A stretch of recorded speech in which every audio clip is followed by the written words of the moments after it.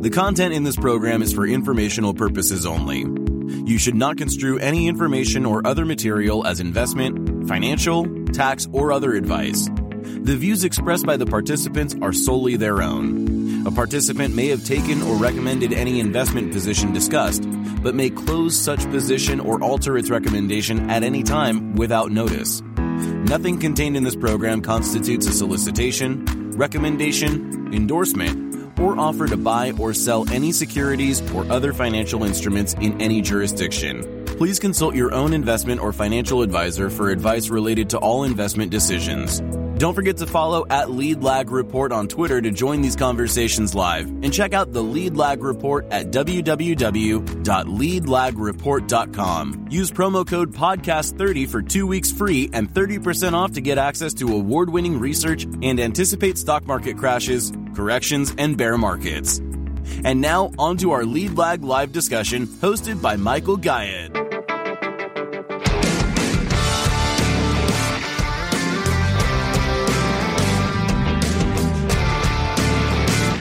With all that said, my name is Michael Guyett, publisher of the Lead Lag Report. Joining me for the hour is Mr. Milton Berg, a fellow CFA charter holder and has a really unique way of looking at markets. Milton, for those who are not familiar with you, introduce yourself. Who are you? What's your background? How'd you get involved in markets? And what are you doing currently? My background, nice to be with you, Michael. I've followed your work over the years. I know you've won a number of awards and some great research you've done. And I always like people who are very serious about this business and do the research and delve under just the chart patterns, what the market looks like. They get the underlying factors that move the market. And that's what you do. That's what I do. So I really appreciate this meeting. My background, I started this business way back in 1978. I started out as a pure Graham Dodd fundamentalist. I analyzed balance sheets and you look for weak balance sheets and hidden assets in companies and so on and so forth.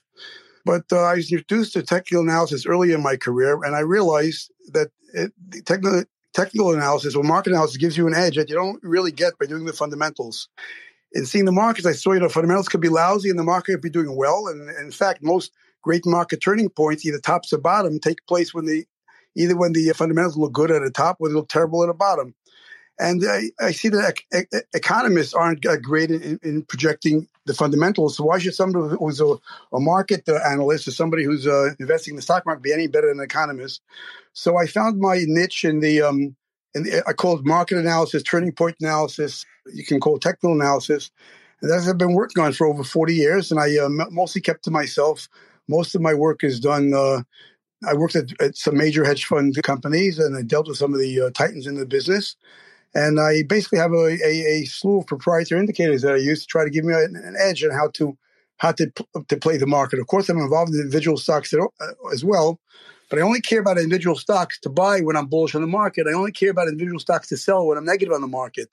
I don't try to find weak stocks in a bull market or strong stocks in a bear market. That's not my game. My game is to go with the wind behind my back and to try to get an understanding of where the market is headed. And once I know where the market is headed, then I can understand what kind of groups, what kind of stocks to either buy if the market's headed up or to short if the market's headed lower.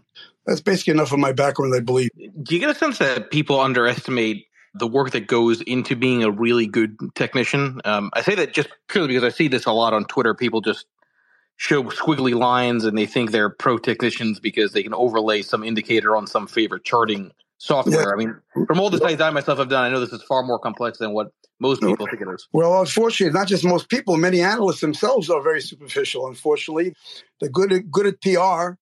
They're able to get a great following, but really all they do is very superficial work. And if they're wrong, they're wrong. And if they're right. And it's a flip of a coin. Sometimes they'll be right, and sometimes they'll be wrong. But there are, I guess, more than a handful of analysts who take the business seriously and really do the kind of work that they should be doing. And those are the important guys. Yes, there are many people who just look at a chart and find a crossing or find something that looks good, a pattern that looks nice to them, and they figure, hey, I'm an analyst. It doesn't really work that way, obviously. And as you know, you have to really delve into the data that the market is generating or delve into the data that's consistent with either bull market or bear market or so on, and realize that we only deal in probabilities. Anyone who acts as if they know for a certainty what the market is going to do is not a true analyst, because the stock market is not a pair of dice, or it's not a roulette wheel where you know exactly what the probabilities are at any given time. The stock market is a live, growing product which is affected by human emotions and by changes all over the world, changes in money supply, changes in economic forces, changes in people's attitude, changing in the average age of the population. The many factors that go into the movement of the capital markets. So it can't be measured the way you measure a physical system. It's not a physical system. It's more of an emotional and a growing system. And yes, there's a lot involved, and the type of research you do is infinite. We have 30,000 indicators we've developed over the years. Now, 30,000 sounds like a lot, but the computer tells you which one is working in any given day, which one is signaling. So some of these indicators only signal once in the history of the stock market, but if it signals again, it might be telling me something. Anyway, yes, I do agree with you, Michael. Definitely, there's far more to market analysis than looking at charts and moving averages and so on. Yeah, and I think the challenge which people, I think, find it hard to wrap their minds around is that probabilities change daily. So it's true, it's all a game about probabilities, but the probabilities are themselves. You never know what the probabilities are going to be. You only know what, based in the past. You have no idea what the probability will be in the future. There are some indicators that may have worked in the past that will never work it again. Some indicators that may have signaled 10 times in the past, they said they had a probability rate of 85%, but after the next 10 times, the probability may go down from 85 to 69 or 70%. You never know. So, yes, probabilities change definitely, but realize you deal in probabilities. Now, one benefit of dealing in probabilities is the following. If you have more than one indicator, if you have one indicator with 80% probability, another one with a 65%, another one with a 75%, and they're all telling you the same thing, then it increases the probabilities of it's greater than the average probability. Your probability of being correct is more than the average probability because just as how statistics work.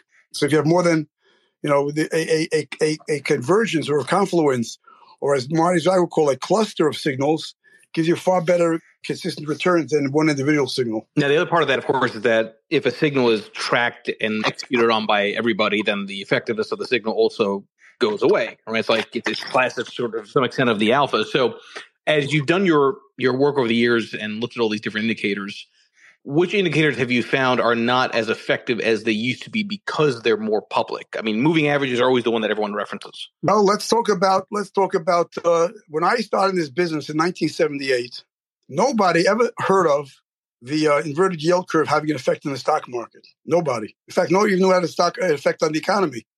On recessions. Marty Zweig is the first one to publicize, and one of the things you look for before a bear market is the inverted yield curve. All of a sudden, everyone out there and their mother's uncle is talking about an inverted yield curve. That's one thing that has changed.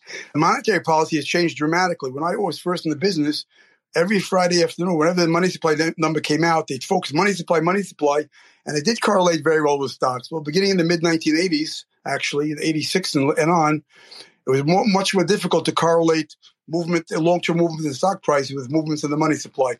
Now, I don't know if it's necessarily because once people follow it doesn't work. That is one of the factors when it's a psychological type indicator. Another factor is, I say, everything changes in this world. The definition of money changes. The economy changes from a capital-intensive economy to a service economy, and therefore, Dr. Copper, for example, worked very, very well from 1850 to 1950. And it still works, but there's less reason for it to work because we're less of an industrial commodity, an industrial economy than we were in the past. So many things that changes, but yes, it's not just that people recognize an indicator. It's that if an indicator is based on a certain makeup of the market, the makeup of the market may have changed. Look at the Dow Industrials; it's no longer full of industrial stocks. It's now different types of stocks. So things change, yes. But I would say an indicator that is followed by everybody, you have to assume it's not going to work. Actually, it's the famous Joe Granville used to say, but I say this as well.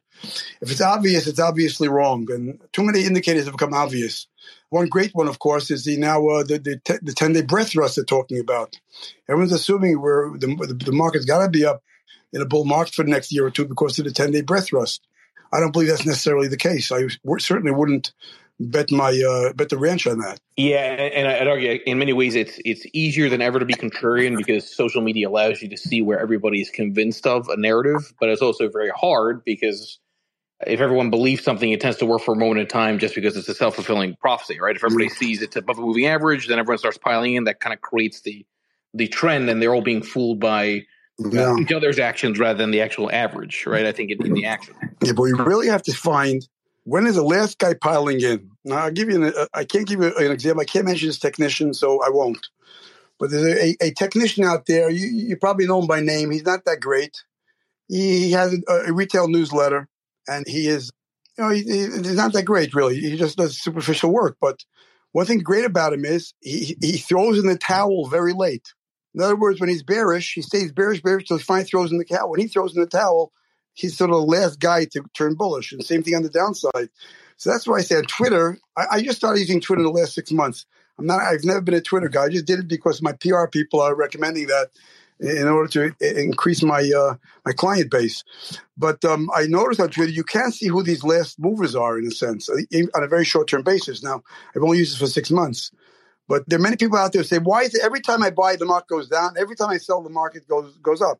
Yeah, because these are the kind of guys you can rely on as a great contrary indicator. You have to find these guys. It's not so simple. Well, I'd actually argue it's pretty easy to find those guys. A lot of them tend to be anonymous accounts with large followings that talk in terms of macro, but not in terms of strategy. I've used that line before. It's like, to me, what they would call FinTwit is the modern odd lot indicator. Right. Odd lots don't work anymore either, right? Odd lots stopped working. No longer have too many odd lots. Right. So, okay, now I named this space the market's turning point. Right. I've made this argument many times before. A lot of people say, listen, I just want to get in the middle of a trend. And I always go back to the biggest returns don't come in the middle of a trend. They come at the turn of the trend, because that's how compounding works. Exactly. Not only that, if you get in the middle of your trend, any regular correction will get you out of it, especially if you're a trader. Get in the middle of the market's at 50% and you get in, or 40% you get in, and pulls back 12%, and you say, that's it, I made a mistake, I'm out. If you got in early, you sometimes, you have, and the indicators don't tell you something has changed. You can sit through a correction to a far greater extent. So that's another benefit of getting in early. And the challenge there is that it's always a leap of faith, right? Because it's an argument for mean reversion, right? That you have some kind of extreme on the upside or the downside. That's where the turning point comes in to get back to the mean. So let's talk about some of the things that you tend to look at for major turning points, which most people would not recognize until the trend. Well, let me tell you what turning point analysis is. In other words, rather than using broad indicators, 2-day moving averages and so on, we've analyzed every market turning point since 1928. When I say every market, I'm talking every 7% gain, every 7% decline, okay? Of course, we'll never say, we can never catch every 7% move. I'm not even trying to. I want to see what uniquely takes place at turning points is what I'm looking for. What is unique at turning points?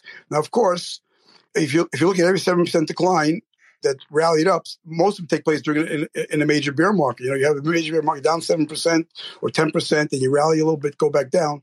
So we find what takes place at turning points. And number one, major turning points. Number one, I'm not really giving away the shop because people have to know how to use it. Number one is at major turning points, there's a major change in the characteristics of volume, for example. I'll just tell you very simply.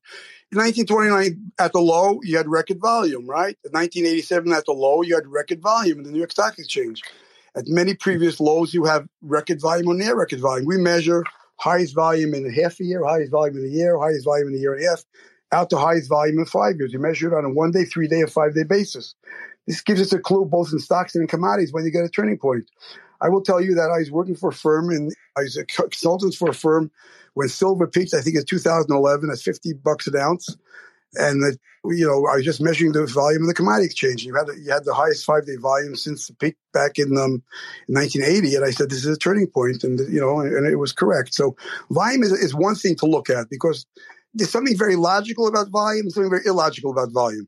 Let's take the low in 1987 because many of you guys listening may have been around then. I mean, I guess you have been old times to be in 87, but to me, 87 and 29 are the same because I just look at the data. I don't look at, I don't say I lived it. I say the data lived it, and I have the data. But in any event, 87 at the lows, right? Market's down 20% in the day. You have the greatest volume in history on that particular day, which tells you there are a lot of smart people out there willing to buy stocks trading 20% lower than they traded the day before.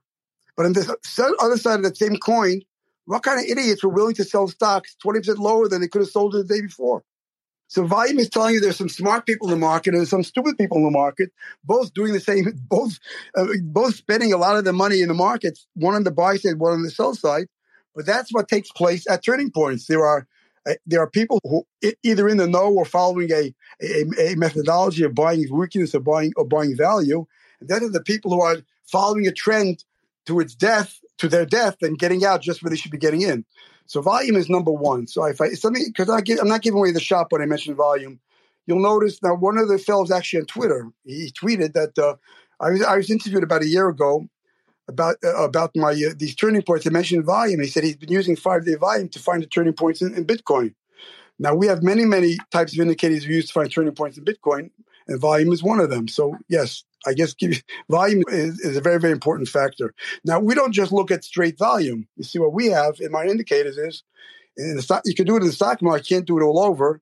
We have, besides I said 1-day, 3-day, 5-day volume, we have volume on stocks on the upside, volume stocks on the downside, volume stocks that are unchanged, and so on and so forth. So we're not just looking at total volume, we're looking at the makeup of the volume. I can give you an example in the current market, if you don't mind. I mean, I'll give you a very good example. And that was in, let me find it right here. That was on October 4th. As you know, I'm going to describe the market the way I see the market. As you know, the market bottomed in June. At a major bottom, you had gaps into the lows in June 16th. You had major fear of a war escalating to a nuclear war. You had people worrying about a depression ahead. You also had the Fed threatening to raise rates by 0.75%, which it finally did on June 15th. Well, lo and behold, on June 16th, the Russell 2000 made its low for the year. It made a lower low since June 16th. The S&P made a low on June 16th, but it made a lower low in October. That lower low is less than 2.5% below the low on June 16th. So when I understand this market, the market bottomed in June. It didn't bottom in October. It didn't bottom in December with the NASDAQ. The real bottom, we'll call it the internal market bottom, was in June.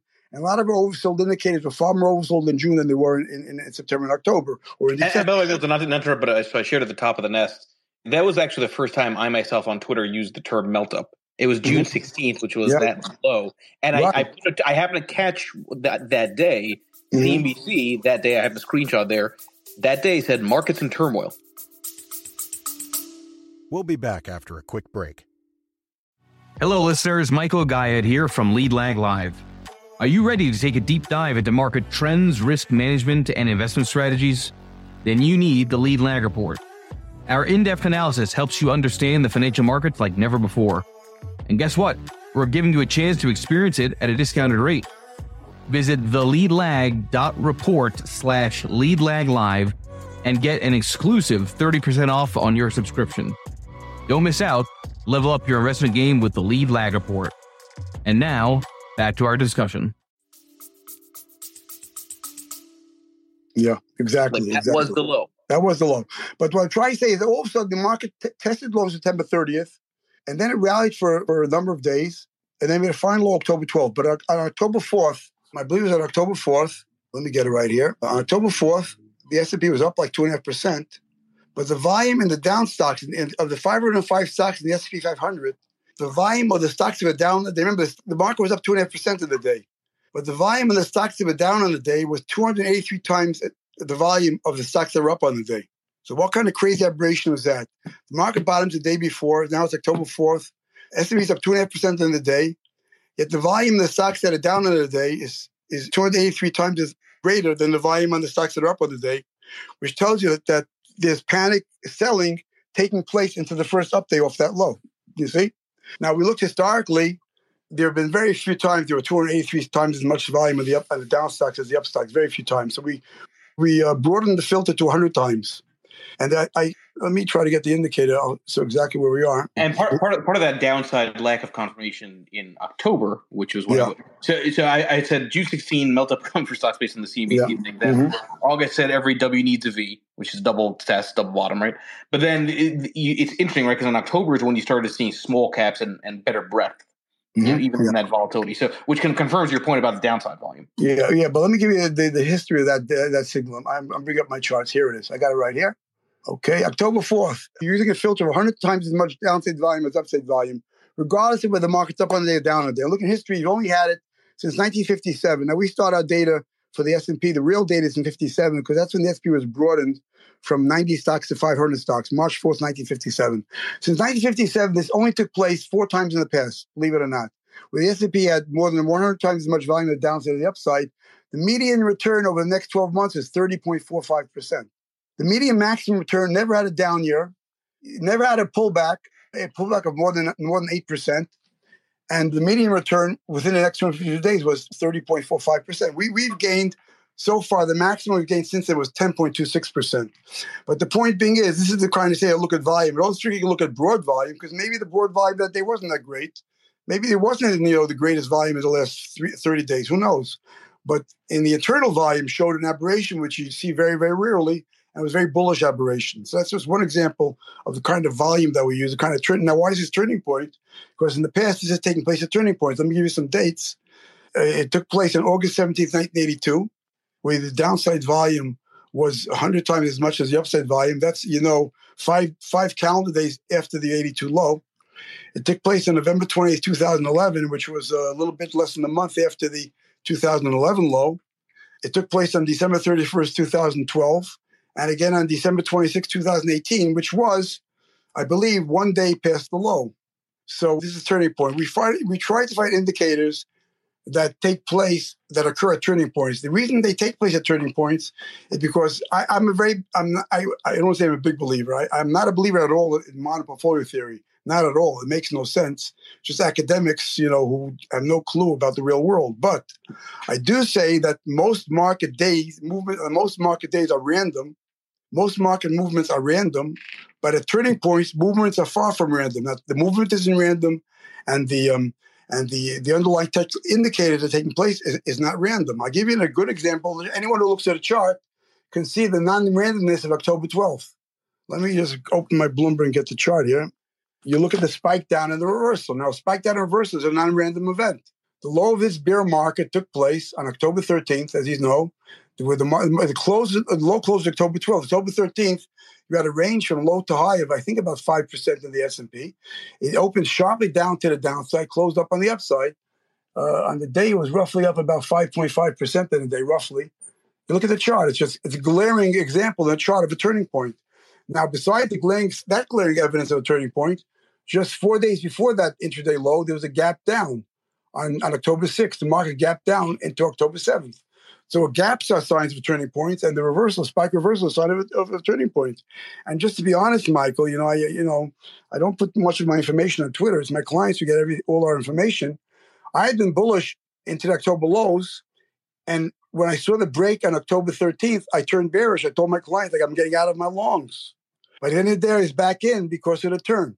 So, I try to be trade. I try to be flexible. And I know I will not always be right, but I know most analysts out there who would have told the client to get out on October 13th would have said, okay, let's stay out and see what happens. Well, I saw what happened that same day because the decline was negative to me because we broke the support that we had on September 30th, which I thought would be the low.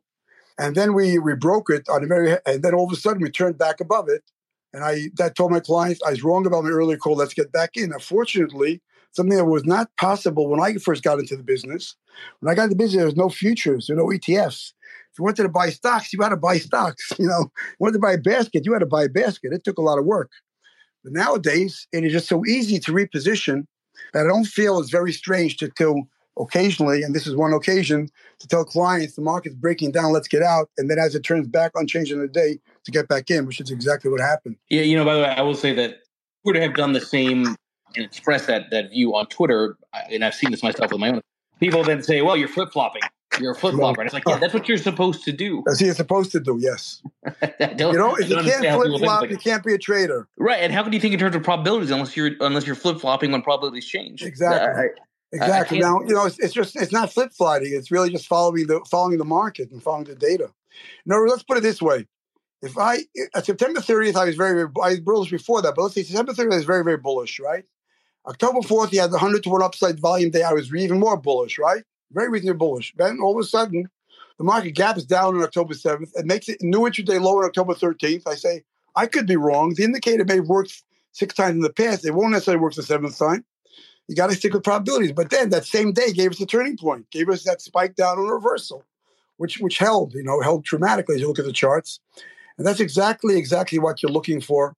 And, this is just giving you some flavor. Twitter, I don't give, I lag on Twitter. I don't give I have clients who pay me a lot of money. I can't I can't give my research on Twitter, but after a week or 10 days, I can say what I said 10 days ago.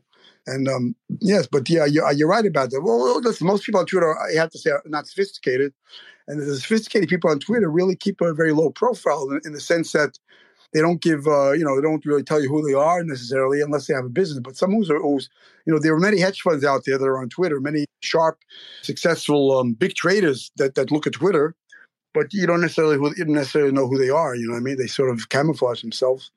But I couldn't one day on Twitter say I'm down and get back in. I couldn't do that. Now people say I flip-flopped because people knew I was bullish in September, October, November. And they know that now I'm very cautious. We should get to that in a minute if you'd like to know why. But I actually turned very cautious, and I'm thinking maybe all my bull market scenarios that I'm looking at maybe gone with the wind. Okay. So this is actually good because I've been teasing, for the last several weeks. I've been every now and again in the evening I'll say March, just one tweet, just March. That March is where I think there could be a high risk period. I don't think it's necessarily a credit event type of scenario, which I've been laying out as likely at some point later in the year. But the work that I myself do would suggest that we might be in kind of a short-term, high volatility juncture, which it sounds like maybe you might agree with. Lay it out for us. Why is it that you're getting a little bit more concerned about markets, at least near term? Well, I wouldn't want to say that I'm getting a little bit more concerned. I would say I'm getting a very, very, very much more concerned. Now, let me give you a little bit background and give you some reasons why before I give you the exact turning point analysis that we did, okay? I'll give you I'll give you a non-turning point analysis, the kind of things that... We'll be back after a quick break. Foodies unite with How You Dish. It's social media with a secret sauce. Food, the world's first network for food enthusiasts. How You Dish connects foodies across the world. Share kitchen tips and recipe hacks. Discover hidden gem food joints and street food. Find foodies like you. Connect, chat, and organize meetups. How You Dish makes it simple to connect through food anywhere in the world. So, how do you dish? Download How You Dish on the Apple App Store now. Most people on Twitter or most people who invest can relate to. Because turning point analysis, they don't relate to. I remember, you're not going to believe this, but I mentioned a story about being short silver. I told you about this. When I recommended getting out of silver, there's someone who I know in the business who was very much followed my work. And he said, Milton, are you telling me that the reason silver is going to go down is because of this chart? I said, no, markets don't go down because of a chart. A chart is telling you that the market will go down. There could be 1,000 reasons why it's going to go down. I mean, some people are so unsophisticated, they don't really get that the chart is just a sign of what's going to happen. There's far more, there are a lot of fundamentals behind it, but as a technician, you don't have to know the fundamentals. In other words, you go to a doctor, you get an EKG, and the EKG says that your heart's very weak and about to have a heart attack. There could be a dozen reasons why you're going to have the heart attack. But the EKG is just a technical analysis that tells you will have it, you see. So same thing with the market. If something is an indicator telling you the market's going to turn either up or down, it doesn't tell you why. Volume doesn't tell me why the market's going to bottom. It tells me that it's going to bottom. It may bottom because, it may top because Eisenhower's having a heart attack, or it may bottom because the Federal Reserve is going to be lowering rates. But the chart doesn't tell me that. The chart tells me we're prone for that change. And that's really what I look at. It's very difficult, but I try to put blindfolds on and not really follow the fundamentals. I do follow fundamentals, but I try to compartmentalize that. When I'm looking at my work, my market work, I try not to have the fundamentals influence me, but I do write a story. After I'm bullish on the market, I will write a story as to why the fundamentals will suggest that the market's going up. After I turn bearish, I'd write a script as to what's going to happen to suggest for the reason the market's going to go down. But what told me the market's going up or going down is not the story. The story is just a way of explaining to people why a market would go down, on a fundamental basis. But let me talk about simple stuff over here. As I said, let's look at something very, very simple. A bull market began in the Dow in the S&P on October 12th, 2022, and the S&P has gained 16.85% within the first 92 days of the low. That sounds. By the way, as I keep mentioning, that happened with 6 interest rate hikes. The narrative that from June, the gains from June. Yes, we'll get to that in a minute. That's a good point. But let me just tell you, just looking strictly at the market, I'm telling you why it'd be negative in the market, not positive, because S&P gained 16.85% within 92 days. Well, let's look at every bull market since 1957. I'm defining a bull market as a market gains 30% after a decline of 22% or more. So I'm not looking at intermediate moves. I'm looking really bear market of decline of 22%, followed by a 30% bull market. Now, the reality is, within 92 days of those bear markets, I think there were 10 bull markets in the past of a 30% gain after a 22% decline since 1957. The median return within 92 days was 23.04%. So we're gaining 16.85 as against the median. But not only that, only twice was the return within the first 92 days less than the 16.85%. In other words, 8 out of 10 times, you got a far stronger return. So the market really is not acting as you'd expect it to act early in a bull market. We're still within the scenario because we're still within the 20% of bull markets that are this week. But basically, we are weaker than we should have been within 92 days. Not just that's within 92 days. Let's say day 92. Yesterday's close was the 92nd day off the low. Through day 92, we're up 10.99%. In other words, our maximum gain in 92 days was 16.85%. But through day 92, we're only up 10.99%. Well, in 2020, through day 92, we're up 47%. In 2009, we're up 40%. In 2087, we're up 15%. In 82, we're up 35%. In 74, we're up 30%. In 70, we're up 24%. In 66, we're up 19%. And even in 62, we're up 11.5%. So our 10.99% we only did worse than that after the 2002 low, which, as you know, was a very choppy low. It rallied dramatically into October. From July to October, then declined dramatically into March. So, and in 1957, which was early on. So, we're not acting the way we should be acting through day 92. But this is not a reason to be bearish. I'm giving a background so the people, your listeners, will understand that as strong as this market is, it's one of the weakest bull markets through day 92 since 1957. Not a reason to be bearish because, based on history, there were 20% of the bull markets had this kind of action. Maybe we're having this kind of action as well. So let's get back to the action. And I can tell you the same thing in NASDAQ, but let's not be redundant. It's the same situation in NASDAQ. It's even worse, actually. NASDAQ is up 19% within the first 39 days because NASDAQ bottomed in December, not in October. The median return for NASDAQ over the first 39 days, historically since 1974, and in this case you have 9 scenarios, is 38.61%. So we're only up 19 versus 38. We're doing half of what we normally do. There's only one instance where we gained less than 19%, which was after the 1984 low, where we gained 13.45%. But the 1984 low really can't be compared to our low, because 1984 low took place after a major bear market low in 1982. It was only 2 years after a major bear market low, and we're only a few days after a major bear market low. We're only a few weeks after bear market low. So if you take that one out, take 1984 out, we're actually the worst gain within 39 days of any bull market in NASDAQ. That should be troubling to people who just look at numbers. And that's troubling to me too. That's not why I'm bearish. We're bearish based on the kind of data analysis we do. But just to give people understanding, bull market, we've gained so much. People threw in the towel in late January, early February. Even the bears threw in the towel. And I'm saying, hey, it's great that you threw in the towel, but now that the market's down a little bit since then, we're no longer following the pace of normal bull markets. We were following the pace until February 2nd. We're no longer following that pace. And that might be reason to be negative. But this is just easy stuff. I'm going to give you some more technical stuff. It's also easy, but for some reason, people are ignoring it. If you're ready for that, I'll continue unless you have any other questions, Michael. Yeah, and before we do, just to reset the room for the remaining minutes here, everybody please make sure you follow Milton Berg, check out his site, his research as well. As you can tell, very experienced and knows how to communicate a lot of these complex issues. Continue, Milton, because I'm in agreement with everything that you're saying. So okay. Well, first, my date is March 21st, by the way, for not to have trouble, for the trouble to end. I think if I'm right about this peak here in January, February, I think we decline into late March and probably maybe get a low in late March. But I think the bulk of the move, as you know, another thing I'll talk about, we study all the bull moves. If you break bear markets into quadrants, the worst move is in the fourth quadrant, the last quadrant. In other words, bear markets don't begin with a bang. Bear markets end with a bang. So too with corrections. Corrections don't begin with a bang. Corrections end with a bang. So I'd say that probably if the market peaks on February 2nd, then it was going to bottom on March 21st, The fourth quadrant would be landing into March 21st, and that's where you should see the pressure to the downside.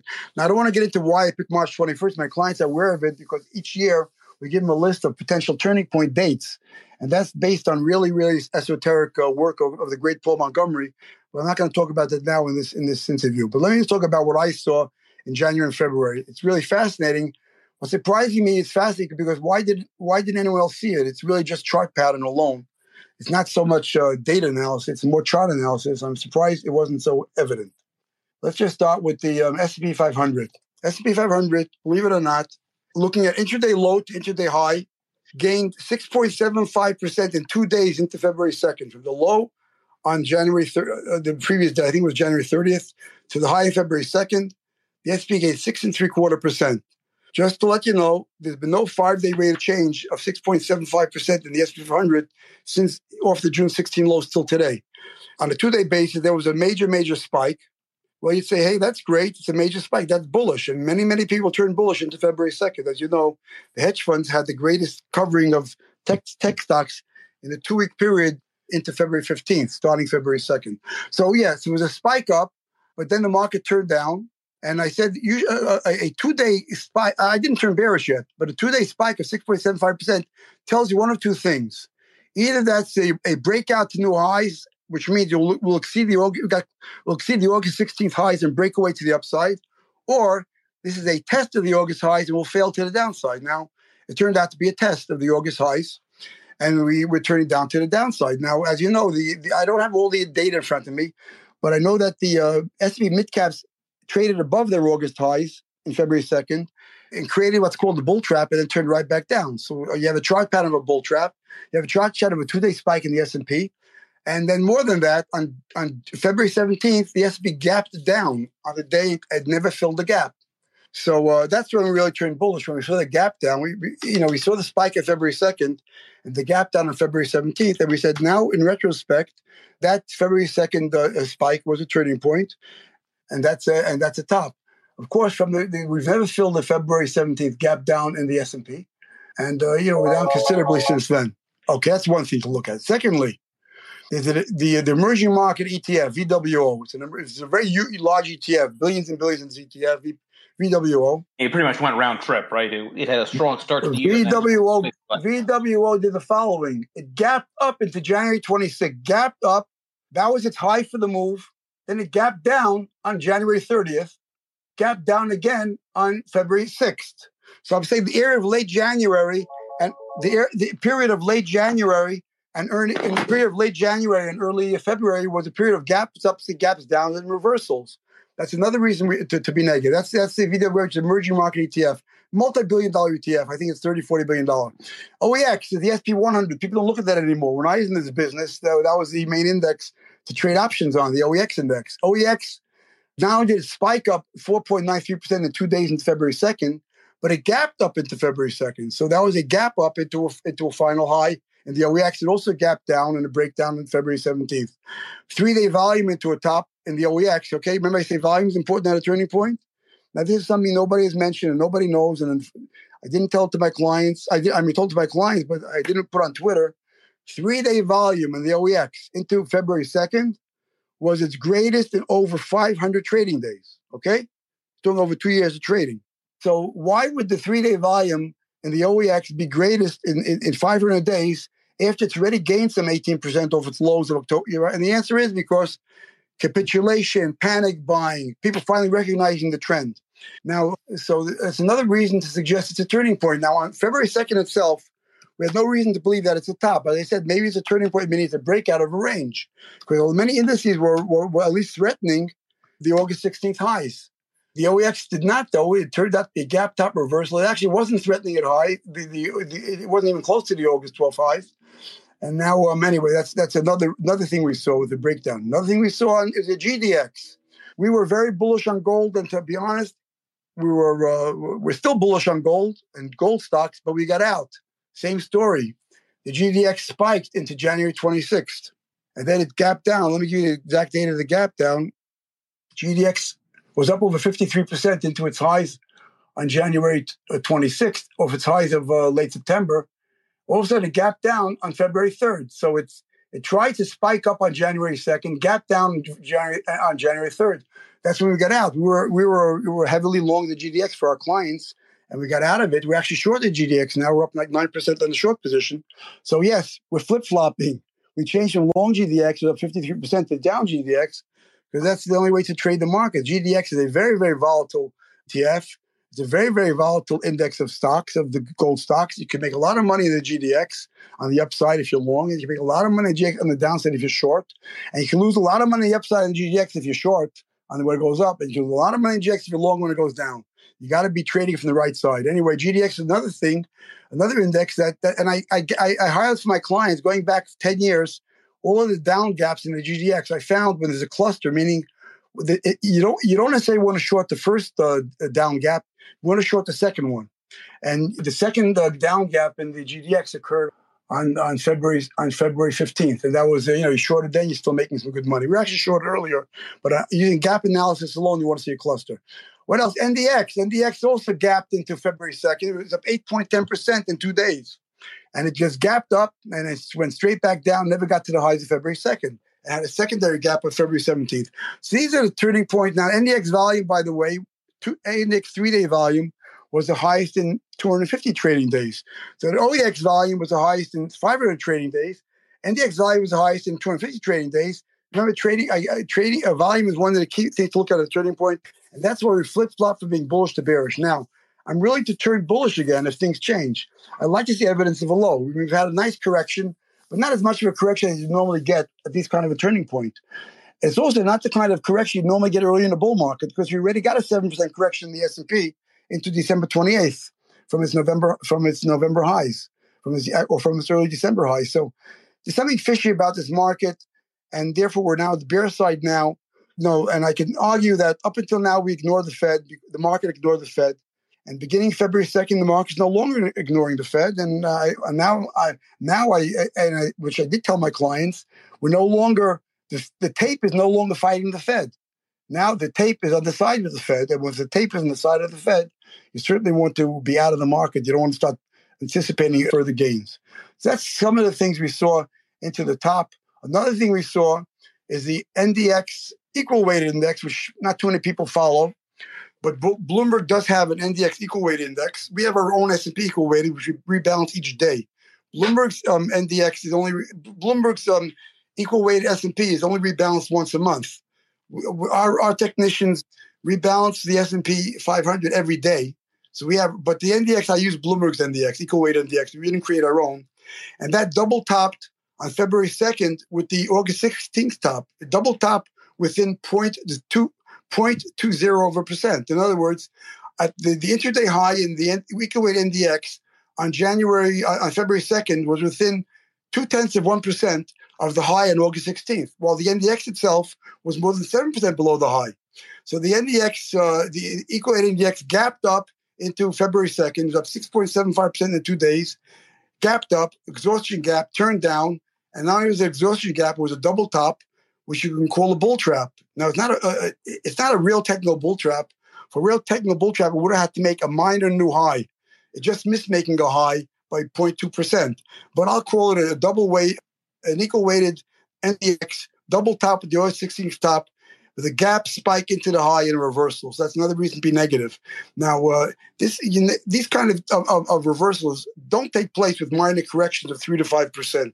These kind of reversals take place with corrections of 10 to 15% or starts of near bear moves. So I don't want to, at this point, decide whether or not it's just a correction within a bull market or it's a new bear move. We get lower lows in the SP and NASDAQ. I don't want to have to determine that at this point. It's enough to determine that we saw a turning point and we want to be out of the market. And if you're trading, you want to be short. And that's what we saw in the NDX, equal weight NDX. What else did we see on February 2nd? Silver. We were long silver. Still had a major consolidation beginning in, it looks like November into December, January. Early February, it broke down in a gap, broke out of the consolidation. We really expected to break out to the upside. On February 2nd, it traded up to a minor new intraday high for the move. Trade closed down in the day, gap down the next day, and that's where we got out of our silver position. Another thing happened early February. Now, what else happened in early February? I mentioned the gold miners. I mentioned the Russell 1000 ETF, the IWF, also gapped up and never exceeded the highs of February 2nd. The aggregate bond index, Bloomberg aggregate bond index, has an ETF called the AGG ETF. It's also a multi-billion-dollar ETF. It gapped up into February 2nd to a new high for the move, and then it traded right back down. It's been straight down since then. The VNQ, which is a real estate ETF, also spiked up along with bonds into February 2nd, then gapped down. And that's some of the things, many more things we looked at to tell us that maybe that was a turning point. Now, getting back to something you brought up earlier in the day, earlier in this conversation, which is just so fascinating and so amazing. And that is the actual, probably the best performing ETF, probably the best performing group, stock market group in the great bull market that began on June 16th was the home builders group. Home builders bottomed on June 17th intraday. It bottomed on June 17th, 2 days after the Fed first raised rates by 0.75%. And the industry that should be most sensitive to rising rates should be home builders. Home builders gained 53.89%. The ITB ETF gained 53.89% from its low on June 17th to its high on February 2nd. And believe it or not, on February 2nd, it was up over 11% into that high on a 2-day basis, gap to the upside. So it's just kind of amazing that everyone's saying bear market, because the Fed's raising rates.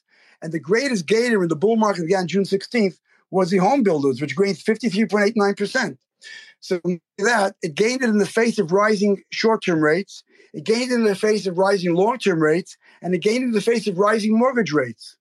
So try to make logic out of that. The answer is you can't make logic out of the stock market, and you can't use fundamentals to tell you how to trade. If you're a trader, use the market to tell you how to trade. If you're an economist, you use the fundamentals to tell you what to tell your clients.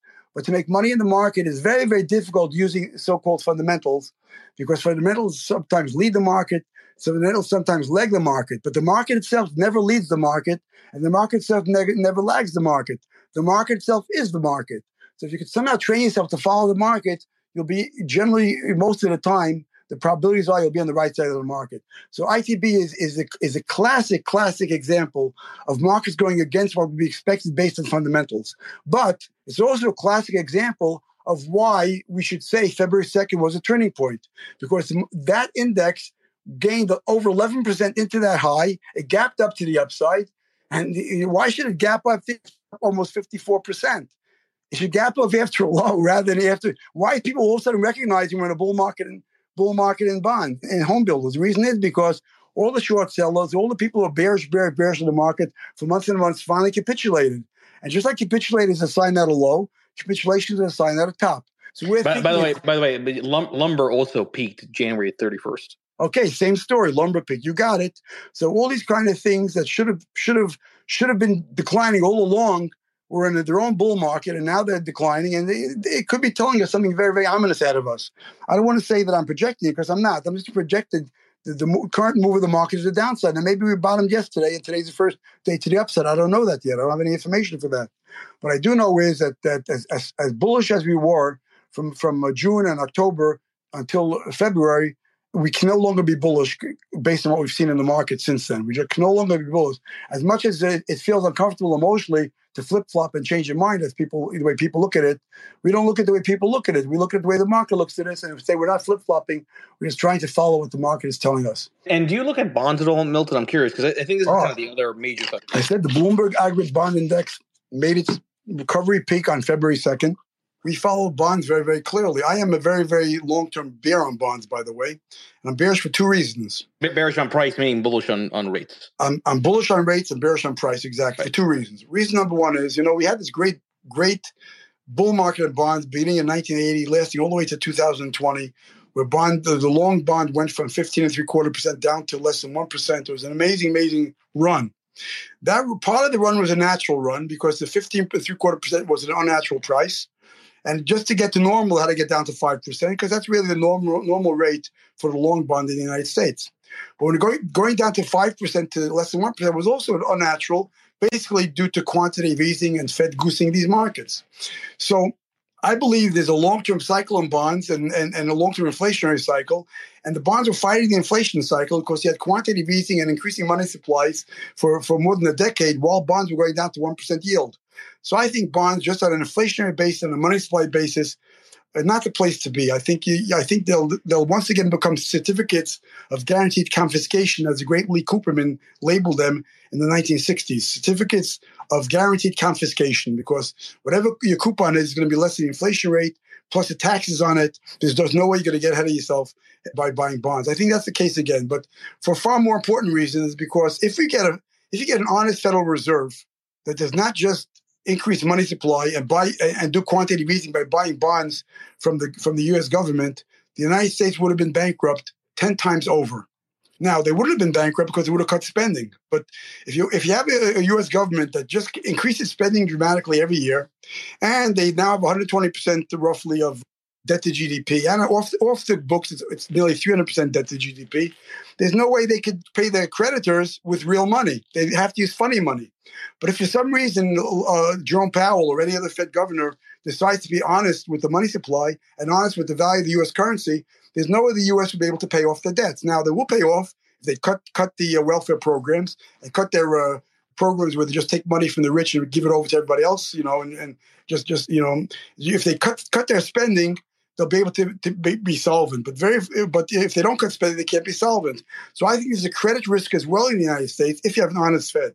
But if you have a dishonest Fed, which means they're going to continue inflating, regardless of the fact there's an inflation rate of 5, 6, 7, 8, 9%, that's also negative for bonds. So either way, an honest Fed is negative for bonds. A dishonest Fed is negative for bonds. An honest Fed is negative because there's a default risk. A dishonest Fed is negative because there's inflation risk. And how many people would bet that both the U.S. government politicians and that the Fed will both play this game honestly? Right? That's probably the weakest bet you can have. So I'd say if you make it 50-50, make it a third, there's 2/3 of a chance either deflation or inflation, and 1/3 of a chance that the U.S. will cut spending and pay off the debts. And I think the bet has to be 2/3 against 1/3 at least. So I'm against bonds either way at this point. By the way, I don't disagree. I think I've gone on record myself and said I think we're going to see 2 bad back-to-back years for bonds, but in a very different way than last year. Last year was the duration risk. This year, I think, becomes the credit risk. And going back to your earlier point about bear market to end with a bang, one way to get a bang is a credit event, right? Which means credit event. Listen, as long as you have an honest central banks worldwide, there'll be credit events coming out of our noses. I mean, it's crazy. The only reason, I think it's 40% of the companies in the Russell 2000 are zombie companies. I mean, it's not my statistic. I read it someplace, and maybe it's wrong. Maybe it's only 20%. But, there's a large percentage of companies worldwide that were basically kept alive through the zero interest rate policy. Right. So, and they're going to roll over into higher rates. I mean, they have to roll over. Listen, and it takes time. People say, hey, they're doing so well. They should have doing well because they didn't have to roll over yet. Once they got to start rolling over, and if you have central banks not on the side of the rollover, central banks deciding, I want to have an honest currency. Of course, there'll be bankruptcies. Forget it. You don't even need a government bankruptcy. You start out with corporate bankruptcies, and then you get to the individual bankruptcies, and then finally get to the government bankruptcies when the tax. But this is scenarios. I don't have to be one of these naysayers. I always tell my clients, on any given day, I can paint the most bullish scenario possible, and I can paint the most bearish scenario possible. I can sit here and tell you that there'll be a golden era ahead of us. The next decade, we're going to have the greatest economy because of technological advances and the need for, and the Federal Reserve and central banks are now far more sophisticated than they've been in the past. And they can control any potential depression, any potential recession just by manipulating the levers of the money supply. And I will tell you that technology, the U.S. is so great because the leaders in technology. And I tell you, China is going to turn towards capitalism, and they're going to be great buyers of commodities and technological products all over the world. And I can paint this scenario, tell you that the Dow will be at 100,000. I can paint this scenario like people do today. I heard on CNBC, Bitcoin is going to be $1 million. I can paint the bullish scenario any day of the week. I can also paint a bear scenario any day of the week. I can just tell you that, there's headed for depression. Everyone's a debtor, and companies are no longer responsible, and they're just taking money from the rich and giving it to the poor, and people are losing the incentive to build businesses, and so on and so forth. I can make a long case, and I can make a demographic case like some people do. I can make a money supply case. But no, we don't do that. We look at the market and let the market tell me what's going to happen. And the market can't tell me what's going to happen 10 years from now. The market can't tell me what's going to happen a year from now. The market tell me what's going to be happening now and how I should position myself. And that's what we do. Well, I would tell you this. If you'd ask me, I'd say if you assume the bull market began on October 12th, the market is still acting as it acts in in 20% of bull markets. In other words, the market is still on the pace to be up 30% within the first year of the low, even though it's only up 10% after the first 92 days. I'm still bullish on this market. I'm looking at this as a correction. However, all it takes after yesterday's close, all it takes is a decline of 4.14% from current levels to break us out of the bullish scenario. So once that happens, I will change my view. But if you have to ask me, if I'm forced to give a view at this point, my view would be bullish now still. What we're having is a correction. Maybe the correction takes us close to the previous lows. Maybe not. I don't know. And then we'll get back in. So, and I'd say the same thing in gold and same thing in gold stocks. Gold stocks are notorious for having strong corrections of 15, 20, 25% within the bull market. If it's been up 55%, there's no reason it can't give it half back and be down 25%. So I'd have to say, yes, at this point, I'm still bullish. But what I saw in February and what I saw with what's happening with inflation, a fundamental factor, what's happening with Fed policy, another fundamental factor, but more the way the market's reacting to those policies is suggestive that at the least we'll have a correction. I can easily see this turning to something worse than a correction. COVID rally had the backing of the Fed. The current rally doesn't have the backing of the Fed. We are really running on tape action and running on the data. If the Fed is still against the market and the data turns against the market, there's really be nothing going to be for the market. It's totally different than data. After COVID, you had the market data bullish and you had the Fed bullish. Now you had after June and October, you had Fed bearish, but the market data bullish. Now you have Fed bearish and market data bearish. So I can't say that you'll have a similar market we had after COVID. But I don't believe whatever bull market we'll have over the next 10 years, I don't think it'll be as strong as the bull markets we had from 1982 to 2020. I don't think so. I think it'll be weaker bear markets because I think the background, I mean, I'm talking on an inflation-adjusted basis, by the way, not talking about nominal rates. On an inflation-adjusted basis, I don't think the S&P will do as well over the next 10 years as it's done in most previous 10-year periods. And that's simply because we had the bond market goosing us from 1980 to 2020. You had a bond market yield going down from 15% down to less than 1%. Even if you have a stable bond market of 5%, it's no longer be pushing stocks up. The discount rate for stocks will no longer be declining. A declining discount rate raises the long-term value of any company, of any economic force that's creating income. So I don't think you're going to have that in the next decade. So I'm not as bearish for the next 10 years as we could have been over the last 20 years. We'll do one last question and we'll wrap up. I'll give you a fundamental answer, okay? Using fundamentals only, and then we'll get to the technicals. Using fundamentals, 10 years ago, most people in the world did not yet own an iPhone. Nowadays, everyone owns an iPhone. So all the technology that was somewhat associated with the platform of the iPhone or the mobile platform, they already had the great day. You understand? You can't count on that. So now they're talking about counting on AI and so on. Maybe that's going to be the next leader. But the prior leaders, I think, have had it. Now, of course, now you have electric cars, you have semiconductors in cars and so on. Yep. But I think you have to have, historically, we've always come up with a new technological advance. I just don't think we have it yet. Even if we get a pullback now, well, housing is hard to say. I don't want to get into housing particularly. Yes, I think oil is probably a great example. Oil, even more than housing, because housing had its boom. Oil hasn't had its boom. But, we really don't make projections. I make projections based on the data. Like I'm projecting after a bear market low, the S&P will gain 30% within the next 12 months. I think that's a good place to wrap this Twitter space up. Again, everybody, please make sure you follow Milton Berg. Thank you for joining. Thank you for the support. And thank you, Milton, for spending the hour with us. The content in this program is for informational purposes only. You should not construe any information or other material as investment, financial, tax, or other advice. The views expressed by the participants are solely their own.